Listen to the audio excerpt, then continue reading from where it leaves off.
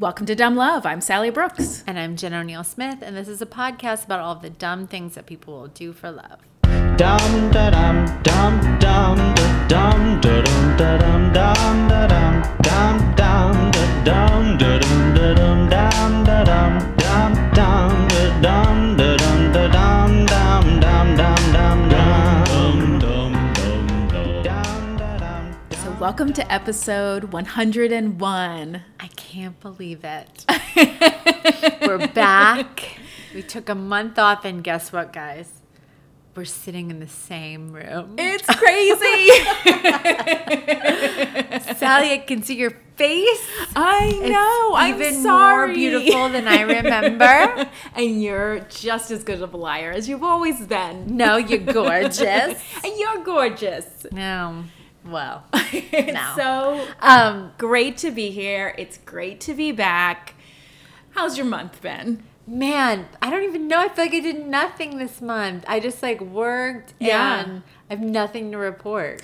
I was asking Ben before I left to come over here. I was like, quick, what have we done in the last month that I can talk about on the podcast? And he was like, I don't know. We went on a trip. I was like, I know, that's not good enough. I went to the Renaissance Festival. How was that? Fine. It was a Renaissance Festival. We had a good time. I always like the Renaissance. Call me a nerd. You know what? I just like people doing their own thing. I just like do too. to see people. I'm not into sci-fi or fantastical whatever or any of that stuff. I don't watch Lord of the Rings. I don't care about that stuff. But I really just like being around people that wholeheartely are into something and love it, and it's their passion, and I just like watching. I 100% agree. I feel like maybe especially as comedians, we're kind of conditioned to see the world through this really cynical view. Right.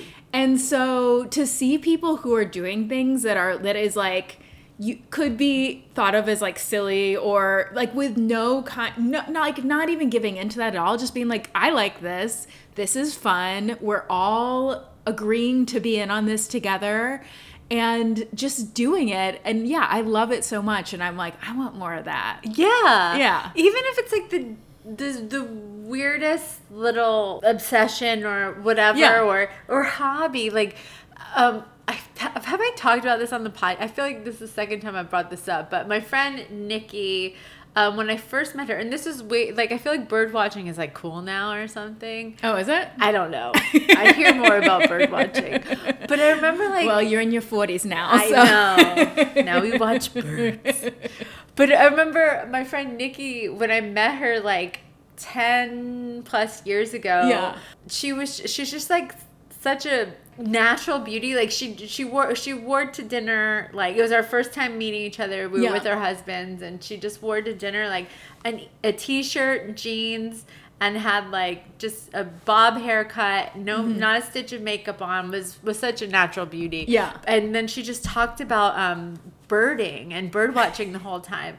And when I was back then, it was more of a night person. I would go out or whatever. Night person. And the lady of the night. I was and going to clubs and stuff. Not, whatever, shows and whatever. But just sitting and talking to her about her liking birds and watching birds. To me, she was the coolest person I had ever met in my life. Confidence and individuality is it's so intriguing and so sexy. And I love that too. I know. I was just I want to be you. I mean, I don't like birds. I hate birds. They freak me out. They're actually really scary. But I just wanted to love something as much as unapologetically love something and just know something that I'm just that into. I could talk about it for hours and just be so self-confident. I just thought she was the coolest. She's still the coolest. Hi, Nikki Smith, if you're listening to this. That's amazing. I want to know. The coolest. Okay. I know we always say we're going to ask you guys things on Instagram and then we forget, but I'm really going to ask this on Instagram. I want to know what is your bird watching? What is the quote unquote Like, nerdy thing that you're stamps, into? Or Yes. What is like, what are you wholeheartedly, unapologetically into that you just love? You know, like from all the states. Yes. Can I tell you the nerdy thing that Ben has been doing that I love about him is that, so, you know, we hiked the Appalachian Trail. I can't shut up about it. But That's cool as fuck. It's cool as fuck. But he got this app where basically at all of the miles that you walk during a day, it'll like show you how far you're going on the trail. So his goal is to like hike the AT in this year, just like walking around our neighborhood. And he'll be like, every night he's like, do you want to hear what I went past today?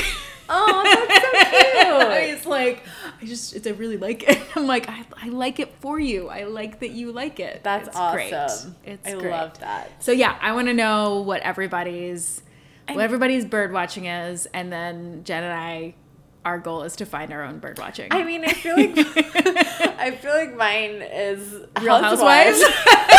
I know, I was going to be like, is mine watching baking shows? Because that's sad. Does that count as a thing I could talk about for days and days and hours and hours?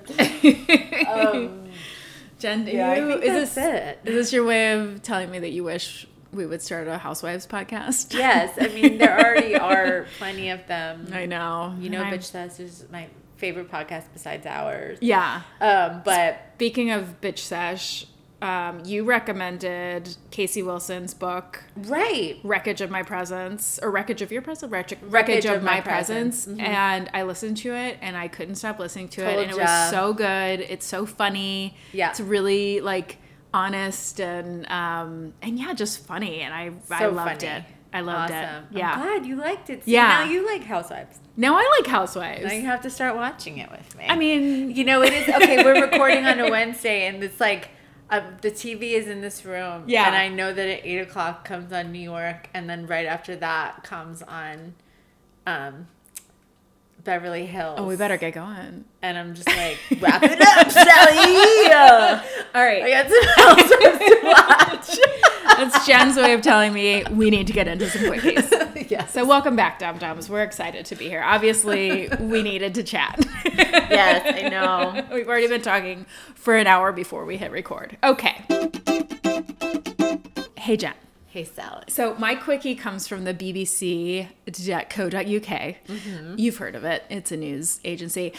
So this is a quickie. I keep seeing this story. It's kind of an older story. It happened in 2008, but I kept seeing it when I would research things, and I wanted to make it into a crazy story, but there's just not enough there. But it's so interesting, and kind of crazy in itself. Hey, we said we were coming with that banging content. We did, so here we are. I'm coming at you with my banging content, my hot pod summer. Okay, so Agnes Westland was a 68-year-old Swedish woman who lived near this tiny village of Loftahammar with her husband. And then in September 2008, she went out to take her dog for a walk in the forest. And they lived outside the village, so a pretty remote area. And she never returned. She was found beaten to death near a forest lake close to her home. Her death was reported by her husband, Ingemar, who said that he had found her in the snow and then tried to revive her, but she was gone when he got there. So police come and they immediately arrest him because they're like, there is no other person around for miles and miles who could have done this. Mm-hmm. And you're the only person here. And she has obviously been killed by someone. And so he sat in jail for 10 days while the police investigated the crime. He maintained his innocence. He was like, I didn't do this. I found her. I don't know what happened. And although the police could see no other explanation for her death, they also couldn't find any evidence that he was the one who had done it. They didn't find like a murder weapon. There was none of his DNA on her. And I mean, he had no blood other than like what would have transferred from trying to revive her. So eventually they had to release him. But all of his neighbors in this small village were like convinced that they're living next to a man who brutally murdered his wife, and it's a small town. And so they were like, you know, get out of here. Like, get out of here. Like, we don't want to live near a murderer. And so eventually they ran him out of town. 5 months after Agnes was killed, all of a sudden police announced that Ingmar, the husband, had been completely cleared of any involvement of his wife's death. Oh, wow. So how did they clear him? Well, okay, so I was going to say, so since this is like one of those, like, there's nobody else in the room, and how did this happen, right? Like, so he was cleared. It is almost like an owl. It was an elk. What? Yeah, so the police spokesman, Ulf Carlson, said the improbable has become probable. So apparently when police did this forensic analysis of her clothing, they found elk hair and saliva on her. And they initially, like, they knew elk were around, but apparently European elk are, like, really sweet, and they're actually very shy and scared of people. So there's, like, this never happens. Yeah. But because it was fall... and there were a lot of apples that had like fallen from trees and on the ground, and they were fermented. Oh. And so they were like, it's suspected that an elk got drunk and then attacked her. Oh my God. Yes. So poor Mr. Wetterlund, obviously he lost his wife, and he said my family and I have been dragged through a nightmare, and he ended up suing the police for his arrest and imprisonment. But I don't think he actually won that, because it also is like, well, it makes what sense else? Why they would, right? What else would it? So, but isn't that a crazy story to be like? First of all, you find your wife, and then it's like, there's no other suspects. Oh. Nobody else could have done it, but it was the fucking elk. A drunk elk. Oh my God, that is crazy. Yeah. Wow, you really did come in hot with that banging content. Thank you, Jen. It's just a phrase I'm going to use from now on. Banging, that's our spin-off podcast. Banging content. Awesome, love it. Welcome back. Welcome back. All right, let's hear your banging content. Okay. All right, so my quickie this week comes from an article for abcnews.com written by Haley Vaughn. So Courtney Wilson, it's a man named Courtney. Courtney Wilson and I'll accept it. His fiancée, Shanita Jones, decided to get married, and they sent everybody these like super elaborate invitations to all of their family and friends to come attend a wedding at their dream home and estate. Okay. Well, and the invitations talked about their love story and how they had been reunited via divine intervention 30 years after meeting in high school. And then they asked everybody to join them for the ceremony and the reception that would last until after midnight on that Saturday at this mansion. Okay. Their dream home and estate, they said. Uh-huh. But the only problem was... What was the problem? That was not their dream home or mansion, nor did they get permission to use it. On the morning of their wedding, when Courtney began like setting up for the wedding, what they didn't know was that this mansion had cameras all over it. So they just were like, there's an empty mansion. Yeah, so apparently this mansion had been on the market for about 2 years. Yeah. It's currently listed for $5.7 million. Uh-huh. It has a swimming pool, hot tub, bar, gazebo, tennis courts, elevator, and bowling alley. Mm-hmm. It actually owned right now by someone by the last name of Nathan Finkel is his name. I'm sorry. I should just read the article. So you're like, there's no way of knowing what his name is. Oh wait, it says right here. We'll never find out. Undisclosed. So Nathan Finkel, his father originally owned it, and his dad was part of the early IHOP restaurant franchise. Oh, okay. Yeah, so he got that IHOP pancake money. He's got that late night drunk food money. Yes. So apparently Courtney Wilson, the groom, had come to an open house months earlier pretending to be a buyer and just scoping out the place, and then decided that because it had been sitting there vacant for so long, he thought he could get away with doing a whole wedding there and that nobody would ever know. So So, also Nathan Finkel, the person who I said we would never know. So he lives on the property in a different house. So not only was he able to see on the security cameras that someone was in his house setting up a fucking wedding. He was there. But he was there. So he just like came over and was like, what the fuck? And so the wedding was canceled. And they were not able to have their party at. I don't know if they like ended up, just changing locations. And did they still pivot? get married? Did they pivot? Yeah. I don't know. I should probably look into that. Or you guys can do it. You have Google. This isn't that kind of a podcast. We give you this. We give you this story, and then you follow it down the rabbit hole. So yeah, but that day they did not have their wedding at their dream home. Did they get arrested? Good questions. So the police did come, but they just asked them to leave the property immediately and not come back. And they did, and no charges were filed. Were they there with That's pretty nice. The catering? Maybe. Like something to set up? Yeah, I just picture like a million white t-shirts and bow tie. Or white t-shirts, white button down and like, little bow ties and serving platters with what like... The fucking audacity, man. Canapes. That's amazing. I know. It's really fucking amazing. Man, that's some hot content. Banging content. We've done it twice.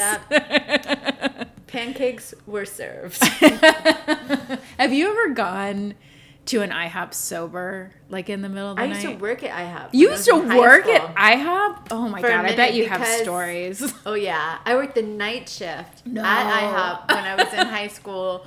Because that was the only place that would let you wait tables without being 18. Yeah. So I had like a serving job when I was like 6. I worked there, I don't know, 6-7 months. And then a friend asked me to do something and I had to work and I didn't feel like missing out. And so I just quit. Yeah. That sounds like every job I ever had. But yeah, in fact, if you ask me to do something that's like fun enough, I'll quit my job now. Yeah, I mean, what are you if you're a teenager that doesn't quit their job to have fun? But I always had a job. Yeah, I think I had like 16 jobs or something throughout high school. We like counted, like because I was always changing jobs, but I always worked. But back then, like IHOP, you could smoke in it. Yes. And I remember like being like 16, working in the smoking section at night. That's where you made the money, man. In the smoking section. I was a sober driver for a friend's birthday once, and everybody ended up we rented a van, and I was like the chauffeur, and I drove everybody like bar hopping. And we ended up at IHOP, and it was like one of those things where it was the first time I had ever been in one sober and like in the middle, like 3 a.m, and it was so gross. I was just like, I will never come back. Everything's sticky. Everything is like boysenberry. When you're drunk, it seems so like you're in swingers, you're like, oh, we're missing pancakes, and like, man, sober, not the same experience. Disgusting. But I do call my kids cutie tootie fresh and fruity. I call my kids moon over my hammy. That's a good one. Okay. Hey Jen. Hey Sally. Are you ready for a wild story? Yes. Okay, this one's pretty wild. So I got my information from an LA Times series that is really great. It's by a writer named Christopher Goffard. I highly recommend reading it after you hear my synopsis. Go and like get all the good details from him. I read another article that was interviewing him about this series. Really? Like, that's how good it is. And he was like saying that he spent 7 months researching it. So thank you for your work. Also, I got from the blog abovethelaw.com and from ocweekly.com. By Matt Coker. Okay. So on February 16th, 2011, police came to the Plaza Vista School in Irvine, California, and asked to speak to a woman named Kelly Peters. Kelly was a 49-year-old mom. She was the volunteer director of the after-school classroom enrichment program, which is basically just their after-school care at the school. And she was the school's PTA president. So she was very involved in the school. She was like this mom that everyone knew. She had been like this high-powered in the corporate world for a long time. And once she had been trying to get pregnant for a long time. And then when she finally got pregnant, she was like, I'm quitting this job. It's very stressful. And I just want to, like, all she wanted to do was be a mom, right? Yeah. So she went all in and everybody loved her. She was like this kind of really petite little like hippie lady. And she wore like a peace symbol and people around like everybody knew her in the school. She cared for the children who came to the afternoon program. And she was the one, she would always like wait with the kids if their parents were late and like kind of try to distract them so they didn't feel sad. And then she would never charge the parents a late fee. Like she was just like, it's fine, I get it, you know? So people loved her. She was beloved at the school. So when an administrator came and asked her to come to the front office because the police were there to see her, she immediately was worried that something had happened to her husband because he was traveled as a wine rep. So she was like, did he get in an accident? And she was kind of one of those people who like, once she had a child, she got like a little paranoid. But you know, like you're just like all of a sudden your mind goes to like the worst place once you have kids where you're like, did something happen to my child? Did something happen to my husband? You know? So she was like kind of at that place in her mind. Yeah.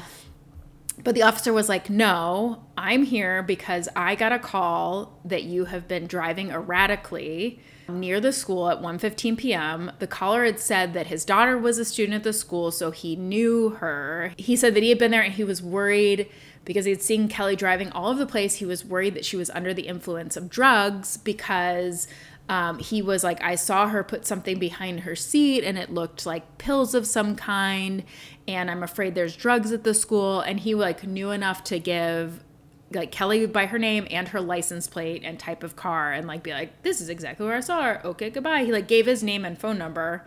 But so cops went and were like, well, can we look at your car? So she was like, yes, you can look at my car, but like it wasn't me because I was already at the school like well before 1:15. I wasn't like out on the road driving anywhere. Yeah. So the police officer leads her out to the parking lot. He searches her car, and then she watched in shock as the cop found a Ziploc bag of marijuana, a pot pipe. That's what they say. A ceramic pot pipe utensil paraphernalia. Two smaller. I just picture my mom being like, "What is this? A pot pipe? Have you been token, Jennifer? Smoking your pot pipe? I guess stick that in your pot pipe and smoke it." I will stick that in my pot pipe. I will. They found two smaller easy dose pill pouch baggies, one that had 11 Percocet pills and the other one had 29 Vicodin. And the pot would be a misdemeanor, but the pills would make a felony charge. So the officer placed the pills on the hood of her car, and Kelly is crying. She's like, I don't know how this got there. Sure. And then she's also like, this is like when school is letting out. So she's like, can you please, like, can we put those drugs away? I don't want these kids to see them. I don't want my kid to come out and see them. Oh my God. Like, she's like, I don't know what happened. She was like completely distraught. So the officer takes her inside the school into a conference room, and he gives her all these sobriety tests, and she passes all of them. He asked the people at the school, and they confirmed that she had been there and working well before 1:15.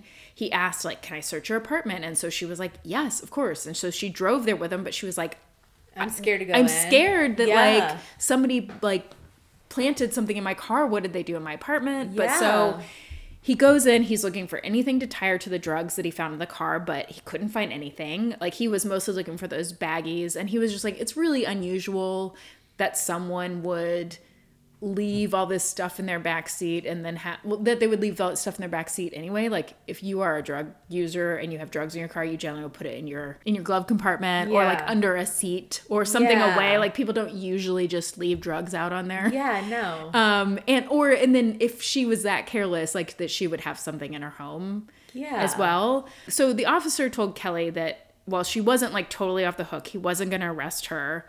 So the policeman who was there was like, this is just not adding up for me. Like, she seems very sincere. The timeline doesn't really work out. So police took in the PT Cruiser, which was her car, for evidence and to check for fingerprints. They took swabs of Kelly and her 10-year-old daughter to check for DNA on the drugs. And then the next morning, they interviewed Kelly at the police station, and they asked the question, like, if these aren't your drugs, then who would want to frame you? You're also, like us. PT Cruisers are not drug cars. It was like, you know, a low ride, like, what do you call them? Low rider Hondas. I drive a Honda. Look, my car's a drug car. Your car is definitely more a drug car than a PT But Cruiser. a PT Cruiser. Oh man, on our honeymoon, we rented a car, and the only car they had, it wasn't a PT Cruiser, but it was one that looked like it was called an HHR, and it looked just like a PT Cruiser. We were like, are you fucking kidding me? Like, driving this car around California. Anyway, so they were like, if this isn't your drugs, like, who would frame you? Yeah. And she looked at the officer and she said, I have an enemy. Dun, dun, dun. Her husband. Ex-husband. No. Lover. Ex-lover. So it wasn't just one enemy. It was two enemies. Kelly had enemies in a couple named Kent and Jill Easter. So Kent and Jill Easter were both high-powered attorneys. He had gone to UCLA Law School, and she had gone to Berkeley. They had met working for a big law firm in Palo Alto. They had gotten married in Sonoma and wine country, and then moved to Irvine to start a family. They lived in a big house in Irvine with their 3 young kids. Jill had quit her practice to become a stay-at-home mom, while Kent worked at a partner like 60 plus hours a week at one of the biggest law firms in Orange County. Mm-hmm. So Kelly told police that the whole thing had started over something really small. So a year earlier, Kelly had been working in the afternoon at the after school program, and it was her job to like round up the kids. They would sometimes have like one or so many days a week, they would have tennis class. And so she would go to the tennis courts, gather the kids, take them like through the back door of the school, through the front, to the front of the school where the parents would pick them up. So apparently that day, Kent and Jill's 6-year-old son had been dawdling. Like, apparently he was just kind of like a head in the clouds kind of kid. He was 6. Yeah, he sounds like a very like typical 6-year-old, right?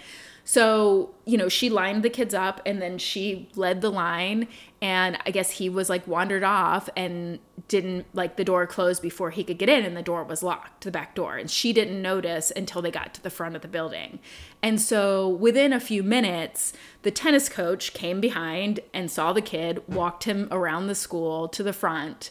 But when the boy was like brought out, like not with the other kids, Jill was like, he looks upset. Cuckoo. Yeah, and she demanded to know how this could have happened. And Kelly was like, he was being slow. I just didn't notice. And this is such a mistake. I'm so sorry. She apologized over and over to Jill.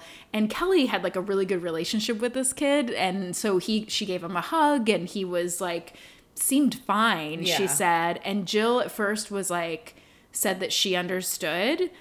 But then, like, she kept asking questions, and it like seemed like the more she was asking questions, like, the more uncomfortable Kelly became with everything. Because Jill was like, everything she said had like a smile. She had a smile on her face, but it was like increasingly accusatory. She kept asking, like, why did the tennis coach bring my son to the front? She was like, what, kind of like implying that, like, did touch my kid. And Kelly was like, no, that's that's typical. Like, he's the one who's bringing up the rear to make sure all the kids are out. Like,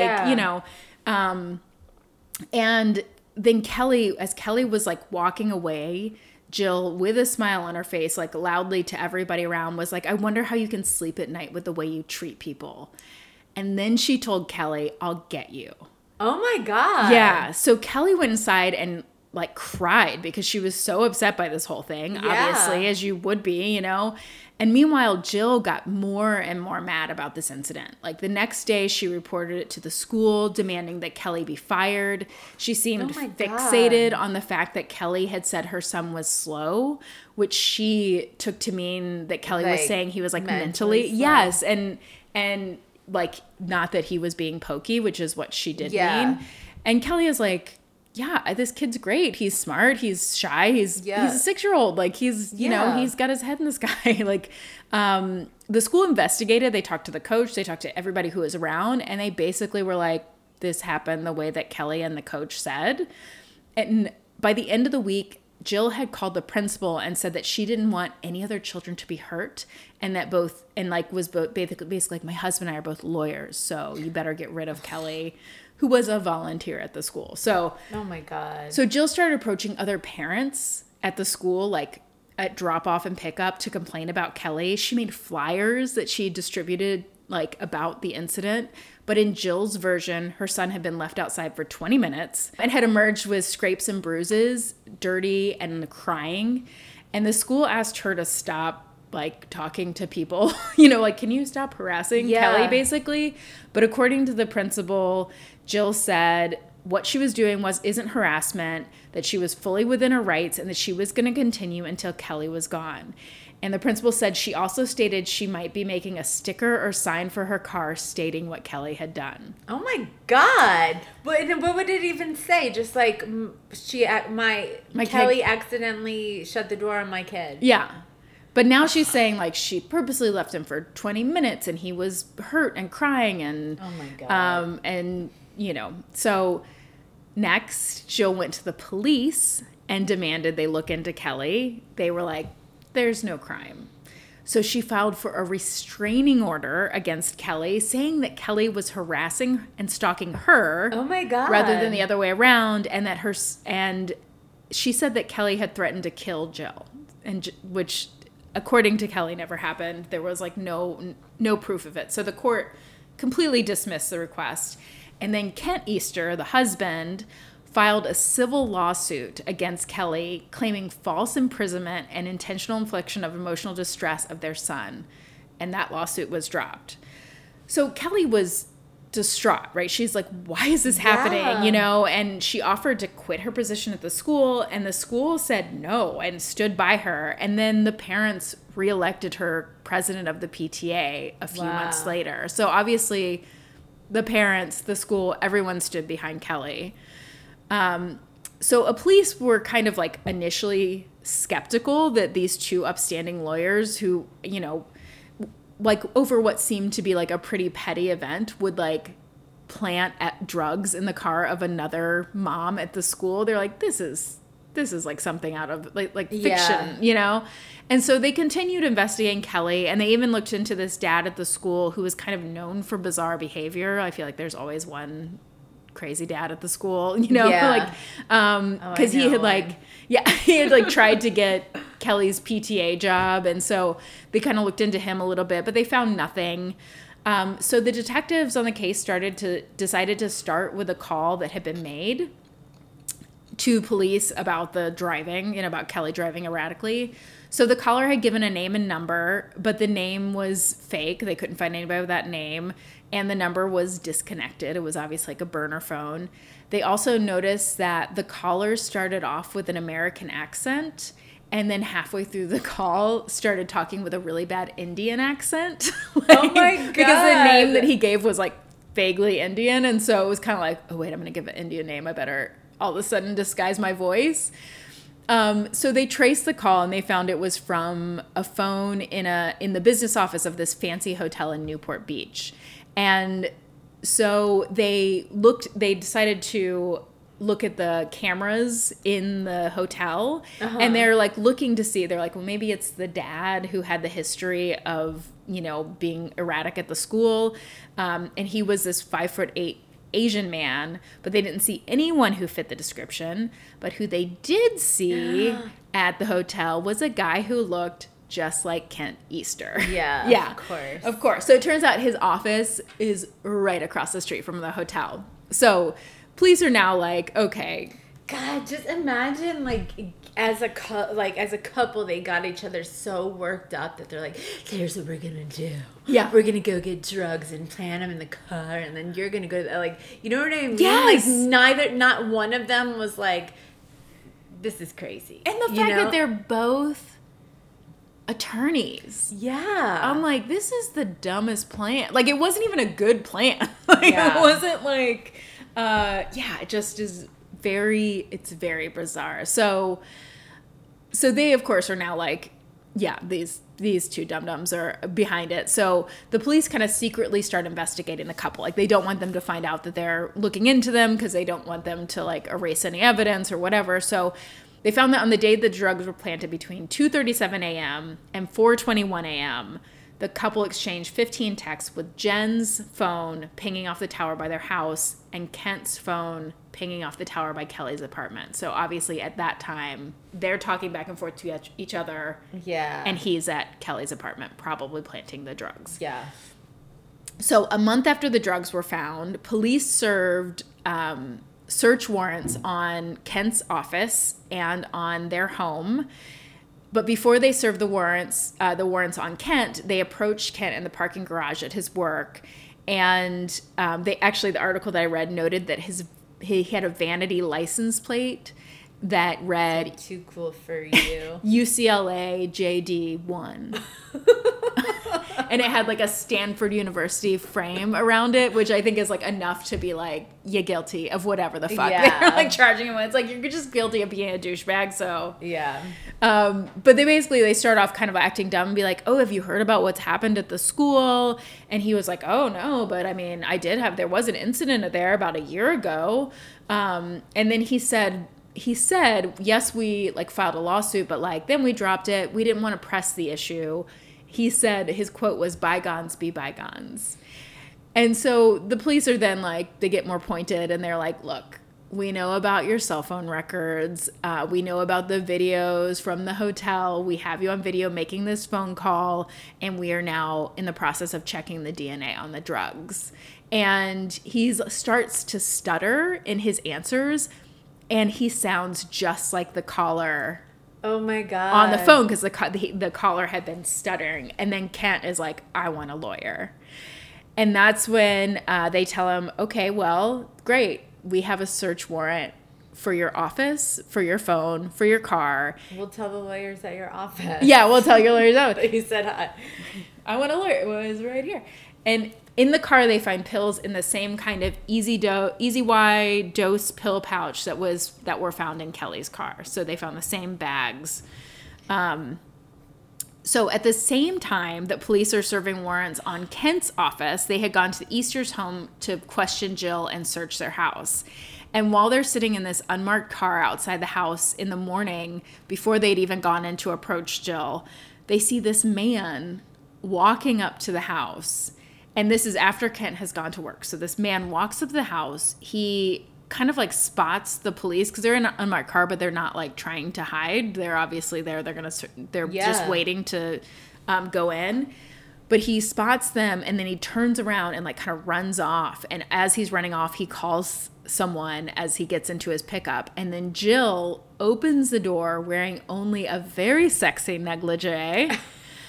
She also notices the police and she hurries back inside the house. So police stop this guy in the pickup, and it turns out he's this LA firefighter named Glenn Gomez who was having an affair with Jill. Oh my God. That's a twist. Right? So he was also married, but apparently the two have been sleeping together for 2.5 years. So police checked Glenn's phone records and work records and found that he had been in LA at the time of the drug planting. So they were like, he didn't do it. Mm-hmm. But they asked him, they're like, will you wear a wire to get something off of Jill? And they kept being like this. Well, what did they have on him? So like, how would they get him to do that?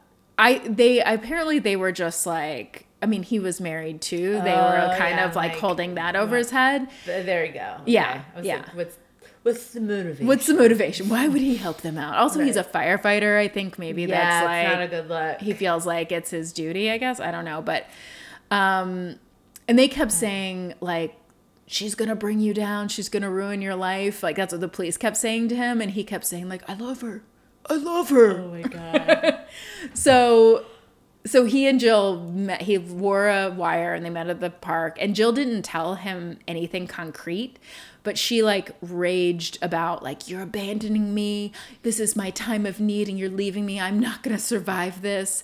And Glenn told police like after they met up that they ended up breaking up, and Jill went nuts. She showed up at his Long Beach home and told his wife about the affair. She had all like emails. Chill the fuck out. Yeah, I think Jill has an issue. She had like emails and photos. She sent a letter that detailed the affair to the dance studio where his wife worked. Oh my God. Like, so basically it was like, it's so, I mean, like, that's so awful. And he told the police that it was written in the third person as if it was like some close friend of Jill's who was writing it. And yeah, so one of the things that police also found in the Easter's home when they searched it was a self-published novel by Jill that featured a woman who was like hell-bent on revenge and hell-bent on like doing the perfect crime. So, I mean, it wasn't the same kind of crime, but they were just like, okay, this is who we're dealing with, right? I should also mention that she's like real dumb. No, she might not be dumb because she's got a law degree. No, but she's like real pretty in a very like Botoxy kind of Real Housewives kind of way. Yes, she's gorgeous. She's gorgeous. But she has like those blank eyes that you're just like, something's going on in there. Nice. She's your kind of gal. Good and glazed over. So around the time, like the same time as this whole thing, like that they were doing the searches, police got lab results from the drugs and they found that Jill and Kent's DNA were all over the drugs, of course. But police didn't make any arrest yet because by this time, Easter. Are you looking at their pictures? If she looks like a Real Housewife. Okay. Yeah. Fair. Yeah. Thank you. Actually, she looks a lot like Vicky Gumbelson. Does she? Maybe the original OC. Wow. She might now. She keeps changing her name. So, like, since this. So let me just say this article that just popped up is titled "Jill Easter Lays an Egg." I don't think I saw that one. That's amazing. It's on the OC Weekly. Oh yeah. Oh, okay. Yeah. I did get some stuff on the OC Weekly. It's very catty. I liked it. Wow. Yeah. Okay. Sorry. Okay. So they both lawyered up. Obviously, they're rich and they are high-powered lawyers. So they hired high-powered lawyers. So the lawyers are basically blocking them from looking at their phones because they're like, it's attorney-client privilege. There's information from his practice on the phone and also spousal privilege, their communications to each other. So basically, like, over a year had passed, like, from the time that this happened to the time that, like nothing, there was no arrest made, even though they had all this evidence against them. But the Easter's children were still going to school where Kelly worked. So Ken got promoted at his law firm. Kelly, on the other hand, was scared all the time. I'm sure. Right. So she said she would go out, she would search her car every morning for drugs. Did she stay working at the school? She stayed working at the school because she was like, this is my community. They stood behind me, but still she's having to see this woman all the time. Her daughter, who was, 10 at the time, became like super paranoid that she was like going to get abducted or something. She just was like, her husband would come home to find both of them crying all the time. Kelly like got paranoid and wouldn't go anywhere like without her friends. She wouldn't go for walks unless she was with somebody. So finally, after a year of like, the police were lobbying pretty hard to get the DA's office to file charges, but they just were like, we don't have enough. These are lawyers. We're not going to get them. A new prosecutor was elected and he decided that he had enough evidence to convict the Easters. So the two were arrested and they were quickly out on bail. But as the DA prepared for a trial, Jill Easter came in and decided to plead guilty to a felony count of false imprisonment by fraud or deceit. And she ended up getting 120 days in county jail and 100 hours of community service. She was immediately disbarred. Kent then went to trial And his defense was basically, my wife made me do it. Oh my God. So he testified that Jill had become obsessed with destroying Kelly. He said that she had been the one to plant the drugs and that she had forced him to make the phone call. He said he worked so many hours because his wife basically was like money hungry and status hungry. And so that's why he was like, he worked like so many hours a week. And he said he knew that Jill had been unfaithful to him on and off over the years. But he said, I felt my job was to be a husband, to stay married. Nobody in our family had ever gotten divorced, which I always think is such like a bullshit answer. But so then he presented this email that Jill had sent him in March of 2010 after the run-in with Kelly. And it said that it said like, time to get serious. That was the subject line. It said she wanted Kelly Peters' background check. She wanted her arrested. She wanted her slapped with a restraining order. She wanted to sue Kelly, the school district, the school board, the public school foundation, and she wanted action by tomorrow. And then it ended all caps that said, why are we letting this no one abuse our son and then trash our family? And then it had 68 exclamation points.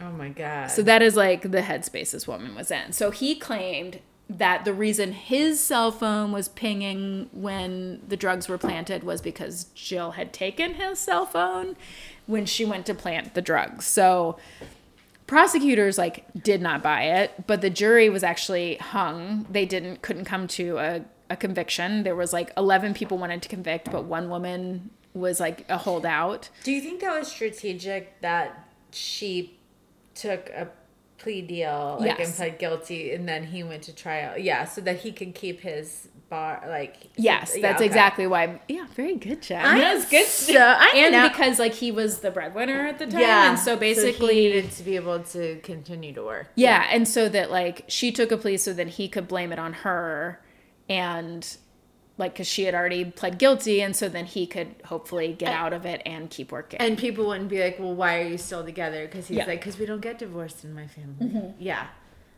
Exactly. Dude, I can see this shit from a mile away. Jen's guy, you can't fucking fool me. Can't get anything past me. And do you know why? Because I'm an expert on housewives, you stupid bitches. I learned everything I know from the housewives. The real Vicky Gunvalson taught me everything I need to know. She would have never pulled this rinky-dink scheme. She would have gotten away with it. Yeah. So anyway, so at the first trial, it was like a hung jury, and then they went back to trial, and investigators actually looked more closely at the cell phone records, and it looked like, I don't exactly know how they proved it, but they were able to show basically that both cell phones at one point were at Kelly's apartment. So they were both there. They're together. Yes. Mm-hmm. So this time the jury convicted Kent in 2 hours. And the judge ordered Kent Easter to be taken directly into custody, which they were not expecting this, I guess. He's like, I didn't make any arrangement for my kids to pay my bills. Like the judge was like, okay, you have a day to arrange your affairs just out of concern for your children. Yeah. And when he told his wife what had happened, because she was already serving her sentence, he said later in court papers that she told him that he should kill himself so that she could collect the $500,000 life insurance policy. Oh my God. Yeah. So he was only sentenced to 180 days in jail, 100 hours community service, and 3 years of probation, and he filed for divorce. So in 2015, Kelly Peters sued the Easters for emotional distress. Kent Peters represented himself because he was unable to afford his own attorney. He called his ex-wife Jill to the stand, who now goes by the name Ava Everhart. Mm-hmm. It's just so Jill/Ava basically got on the stand and complained that it was her life who had been ruined by all this.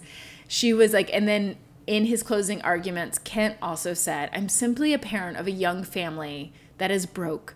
So I really came here already having lost everything I have except for my family, and I submit that there is no further point in additional punishment. And the jury was like, no. They're still going to give you some punishment. Yep. $5.7 million to Kelly Peters. And so it took Kelly a really long time to collect any of that money. So in 2016, Kelly appeared on the Dr. Phil show to promote a book she had written about the incident. The only reason she's like, I didn't want to be in the spotlight, but she wrote this book in order to raise money for her husband's leukemia treatment. So she went on Dr. Phil to promote this book. Kelly did, okay. Yes. And Dr. Phil, of course, being Dr. Phil, did an interview with Jill that was like pre-taped. They weren't in the same room. But in this video, Jill denies everything and blames the whole thing on Kelly. Like, it's basically like, she's the one who harassed me. I'm the victim here. Oh my God. And I mean, she comes off as so unlikable and awful. You should watch the video. But so finally, in 2018, Kent Easter paid some of the money to Kelly.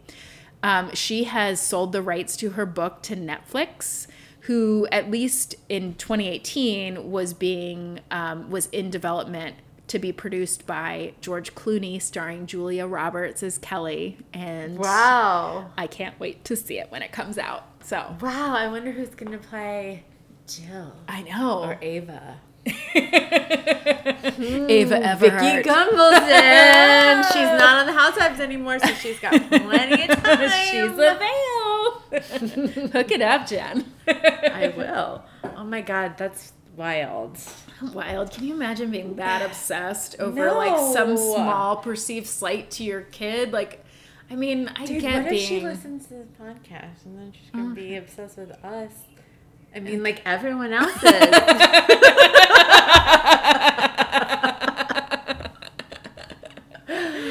Oh man. Fingers crossed. Fingers crossed. We could really use a deranged fan to really boost our ratings. we could sell something to Netflix. That's real deranged. Send them an episode. You guys know I don't lock my bathroom window, so. Right. They can definitely murder Sally. Awesome. Dude, great job. Great first story back. Thank you. I still got it. Yes, sure do. Sure do. Hey, Sally. Hey, Jen. Ready for a love story? Yes, I've missed a love story. Good. We haven't had one in a while. 1 month to be exact. This is a really great love story for the New York Times, written by Alex Strauss. Okay. Thanks, Alex. I really like this story. In 2016, when Kimberly Stevens went to the Major Hill Library in Chesapeake, Virginia, she picked up this book called Until I Saw Your Smile, which was written by J.J. Murray, who also goes by John Murray, who is a romance writer. And so he's actually known for writing stories that have multiracial storylines and characters. Okay. And Kimberly, who is a huge fan of romance novels, absolutely loved the book. So she finished the novel in 3 days, she said. And she loves romance novels so much that she owns a literary website where she blogs about them. Okay. And then her full-time job is she's a youth contractor specialist for the Hampton Roads Workforce Council, which offers employment services. When she reads the books that she likes so much, she likes to know who the authors are, and so she sends them Facebook friend requests. Yeah. So that's kind of just a normal thing that she does. So she sent a Facebook friend request to John Murray, and he accepted it the very next day. He said that he accepts all friend requests. Yeah. Do you accept every single friend request when you're a comedian? I know. I know people do, but I know don't. People do, and I know that I should. But as a woman, there's a lot of shit out there. Yeah, I mean, I know. It's like whenever I get a friend request from a dude, and then I see that every friend that we have in common is 300 other women comedians. Yeah, I'm like, that's a big... no. I just picture that he's collecting us all porcelain dolls that he keeps under his bed. That is exactly the picture I have too. I'm like, and there's another woman comedian. And so, but I understand. He accepts all of his friend requests because to him they're potential readers. Yeah. Which, harmless. you know, I totally understand why he does that. So he accepted her friend request, not thinking anything of it. But, you know, when you see people's friend requests and you can see things that they're posting too, you know, that's how Facebook works, guys. I don't know if you're on it. So Jen, this is our new segment of Jen explains social media. Next week, a TikTok. Then MySpace. In October, Kimberly had written this really nice personal essay about she had just completed a 5K run for the Ability Center of Virginia, which is a nonprofit group that provides services to people with disabilities. Because she herself has cerebral palsy. She was diagnosed with it when she was 2.5 years old. And so she, on her Facebook account, she'll post about her life and things that, you know, that she's been through. And then she also advocates for others. And so, she, you know, she says that I tell people cerebral palsy is my superpower. Yeah. And then the essay apparently had a photo of her. She's beautiful. And then a video of her with holding her medal. And so John, who's 57 years old, was just like, you know, just following her and just thinking quietly and looking at all of her accomplishments and stuff and all of her posts. And he told the New York Times, I was going through a terrible divorce and was in a bad place. He said, I accept everyone who friends me because those are potential readers. But when I watched Kim's video and read about what she had been through and accomplished, I found her inspiring and I found myself thinking about her a lot. Oh, okay. Yeah. And so even though they had never communicated directly, they just were Facebook friends, but they never said anything to each other. And then him seeing all this information like about her life, he ended up writing a 235-page book called Kicked to the Curb, which was inspired by her. So she was his muse. Wow. And he wrote the book in just 2 months, which... You've written a book, you know that's a hard thing to do. Yeah. 2 months. So John says, my characters are powerful women. He's written 45 novels, by the way. Okay. He said, my characters are powerful women. I'm drawn to women who have it all together. From her video, I could see she did. I thought she was cute and fierce and had a beautiful smile. So a whole another year went by and they hadn't talked to each other at all. Like she has no idea that this author that she admires wrote a book about her. Yeah, and can you imagine being like, you love romance novels so much that you have a blog and you follow these authors, and this author that you admire is like that you're his muse. That's like everybody's dream, right? I know. So in January of 2018, he ended up sending her an email asking her if she would read his next novel that he had written for factuality and authenticity, he said. Yeah. And so she said she was flattered and charmed, but also creeped out. She was creeped out because he had to do some she said he had to do some digging to find my private email address. She did agree to read the manuscript. She said, I was surprised so this is the book about her. Yeah. And she said, I was surprised at how accurate he had gotten me and the material.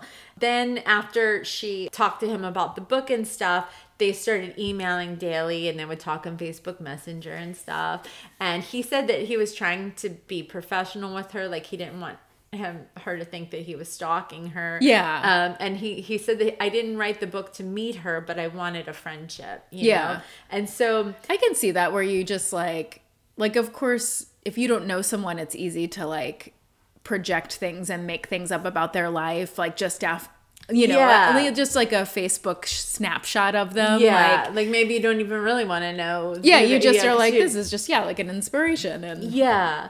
And so, but then that following March when Kim was speaking at the cerebral palsy conference in Suffolk, Virginia, he ended up driving out there to hear her speak. Mm-hmm. And then she said that when she saw him, she said, I was fangirling the moment I saw him. And then she said that she was like surprised because he was attractive and he was established. And she said, I thought he wouldn't be interested in me because I was younger, because he is actually 18 years older than her. Okay. So he has 2 sons from his first marriage. And she has never been married, and she doesn't have any children. And he lives 4.5 hours away from her in Roanoke, Virginia. But apparently when they met, their connection was just undeniable. Yeah. And so I like a beautiful young woman being like, I didn't think he would be interested in me because I was younger. So young. I'm so young. I'm so young and beautiful. Who likes that even? Whose type is that? I mean, Likes my gorgeous face. he's only been fantasizing about me for the last year and published a book and probably wrote all sorts of sexy things about me. I know. And so she said that so that they spent the whole day together, and they had dinner, and they just talked the entire time. And then that July, apparently he goes on an annual trip to Canada with his dad, and she went to the Bahamas for a family reunion. But when she came home, he had sent her a Canadian care package filled with like a teddy bear and scarf and tea and cookies, it says, because like that's just stuff he thought that she would like, that he saw in Canada. That's really sweet. And she said that her mother was like, he's in love with you. Like, no man goes to Canada and sends all these things back. Like, no man sends a care package. I know. And so apparently a month later, in August, they had their first date when they were celebrating her 36th birthday. And they spent the weekend in Chesapeake shopping, playing miniature golf, eating at a Mexican restaurant, and then sharing a Saturday afternoon kiss, the article says. And then a week later, he had a book signing in Raleigh, North Carolina, and she went with him. Yeah. And she said that's when they officially became a couple. She said, I realized this is the person I want to be with. I dated other guys who had issues with my cerebral palsy or didn't want to date me because I was sick. John was everything. He was considerate and caring. I didn't have to worry if he was going to wash his hands and be done. After that weekend, I knew he would be there for me. Which is so sweet. Wow. And then he says the same thing about her. He said, when she held my hand, it felt like coming home. She made me feel calm.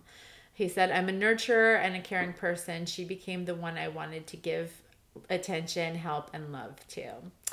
So for the next 1.5 years, they dated, and then they would have like monthly visits because they lived like 4.5 hours away. She got to know his sons, Jonte and Joshua, who are 22 and 26, and his father, John Stevens Murray, who's 82.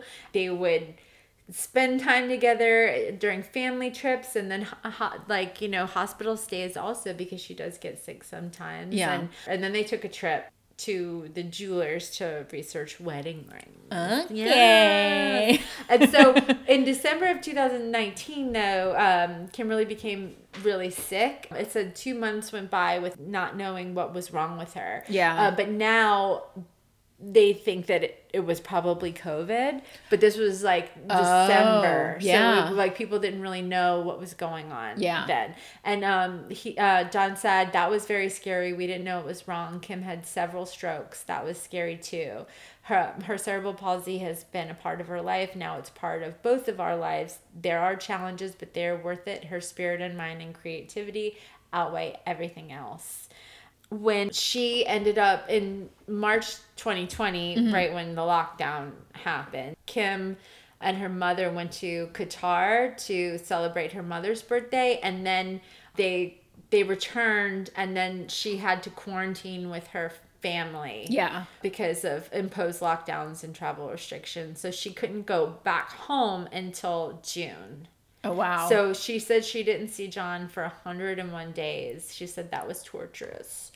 And so on August 30th, 2020 is when he proposed to her. Yeah. It was and it was on the anniversary of their first date, which they recreated by going to the same Mexican restaurant. She went to the bathroom, and when she came back, there was a ring sitting on the table, and John was crying. Aww. And then she started crying, and then he asked her if she wanted to get married, and she said yes.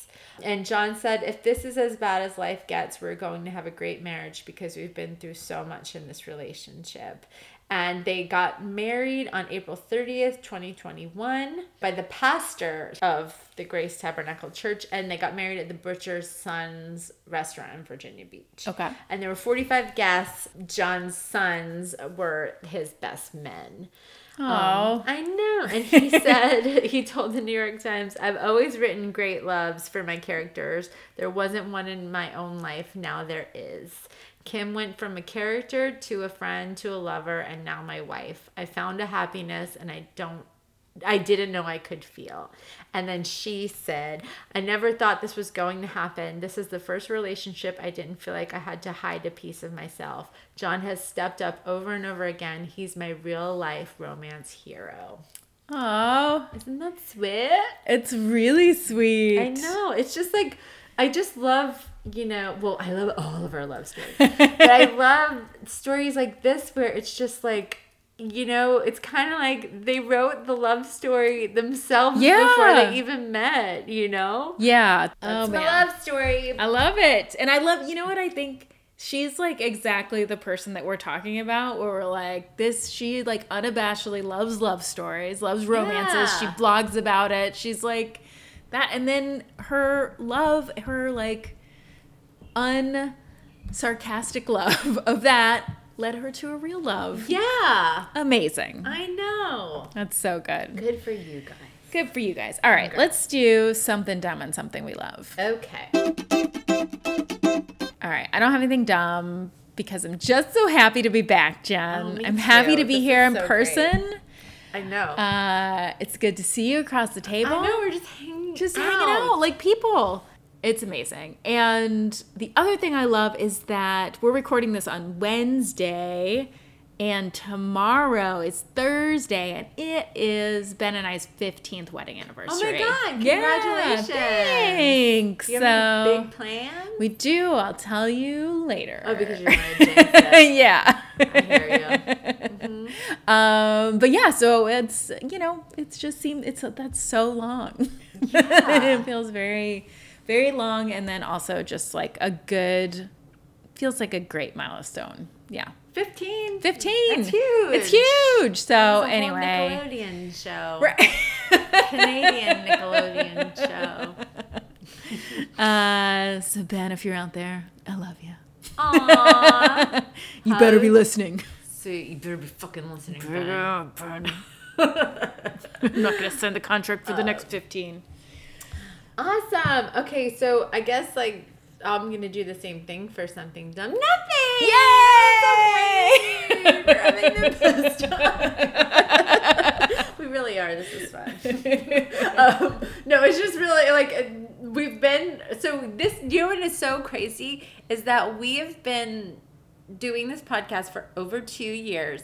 And the majority of our recordings have been COVID recordings. Yeah. And not being able to like sit at a table with each other. And so like that's dumb. Yeah, that is dumb. That is dumb. And I love every part about doing this podcast, but recording not face to face feels more like, okay, let's get this work done. But recording face to face is like, we're just having a good time. We're just hanging out. We had some sushi. I love. We did have sushi. And then the other thing that I love is it's officially Pride Month. Yay! Happy Pride. So happy Pride to everyone, and especially to all of our LGBTQ+ listeners. We dumb love you so hard. Congrats, and let's get out there and celebrate. Yeah. All right. You guys, thank you so much for hanging with us while we took our break. I hope you enjoyed the our friends' podcast that they let us post, the local news and Rock the Cash Bar. That was really fun. I hope you guys go listen to them, go subscribe, and then you can find us. You can find us on Facebook, Twitter, Instagram, TikTok, Twitter, all at Dumb Love Podcast. You can email us your love stories or your dumb stories, whatever you want to email us, at dumblovepod@gmail.com. Or dumblovepod@gmail.com. And we love you guys. We do. And don't forget to get out there and do something dumb for love. Dum da dum dum dum da dum.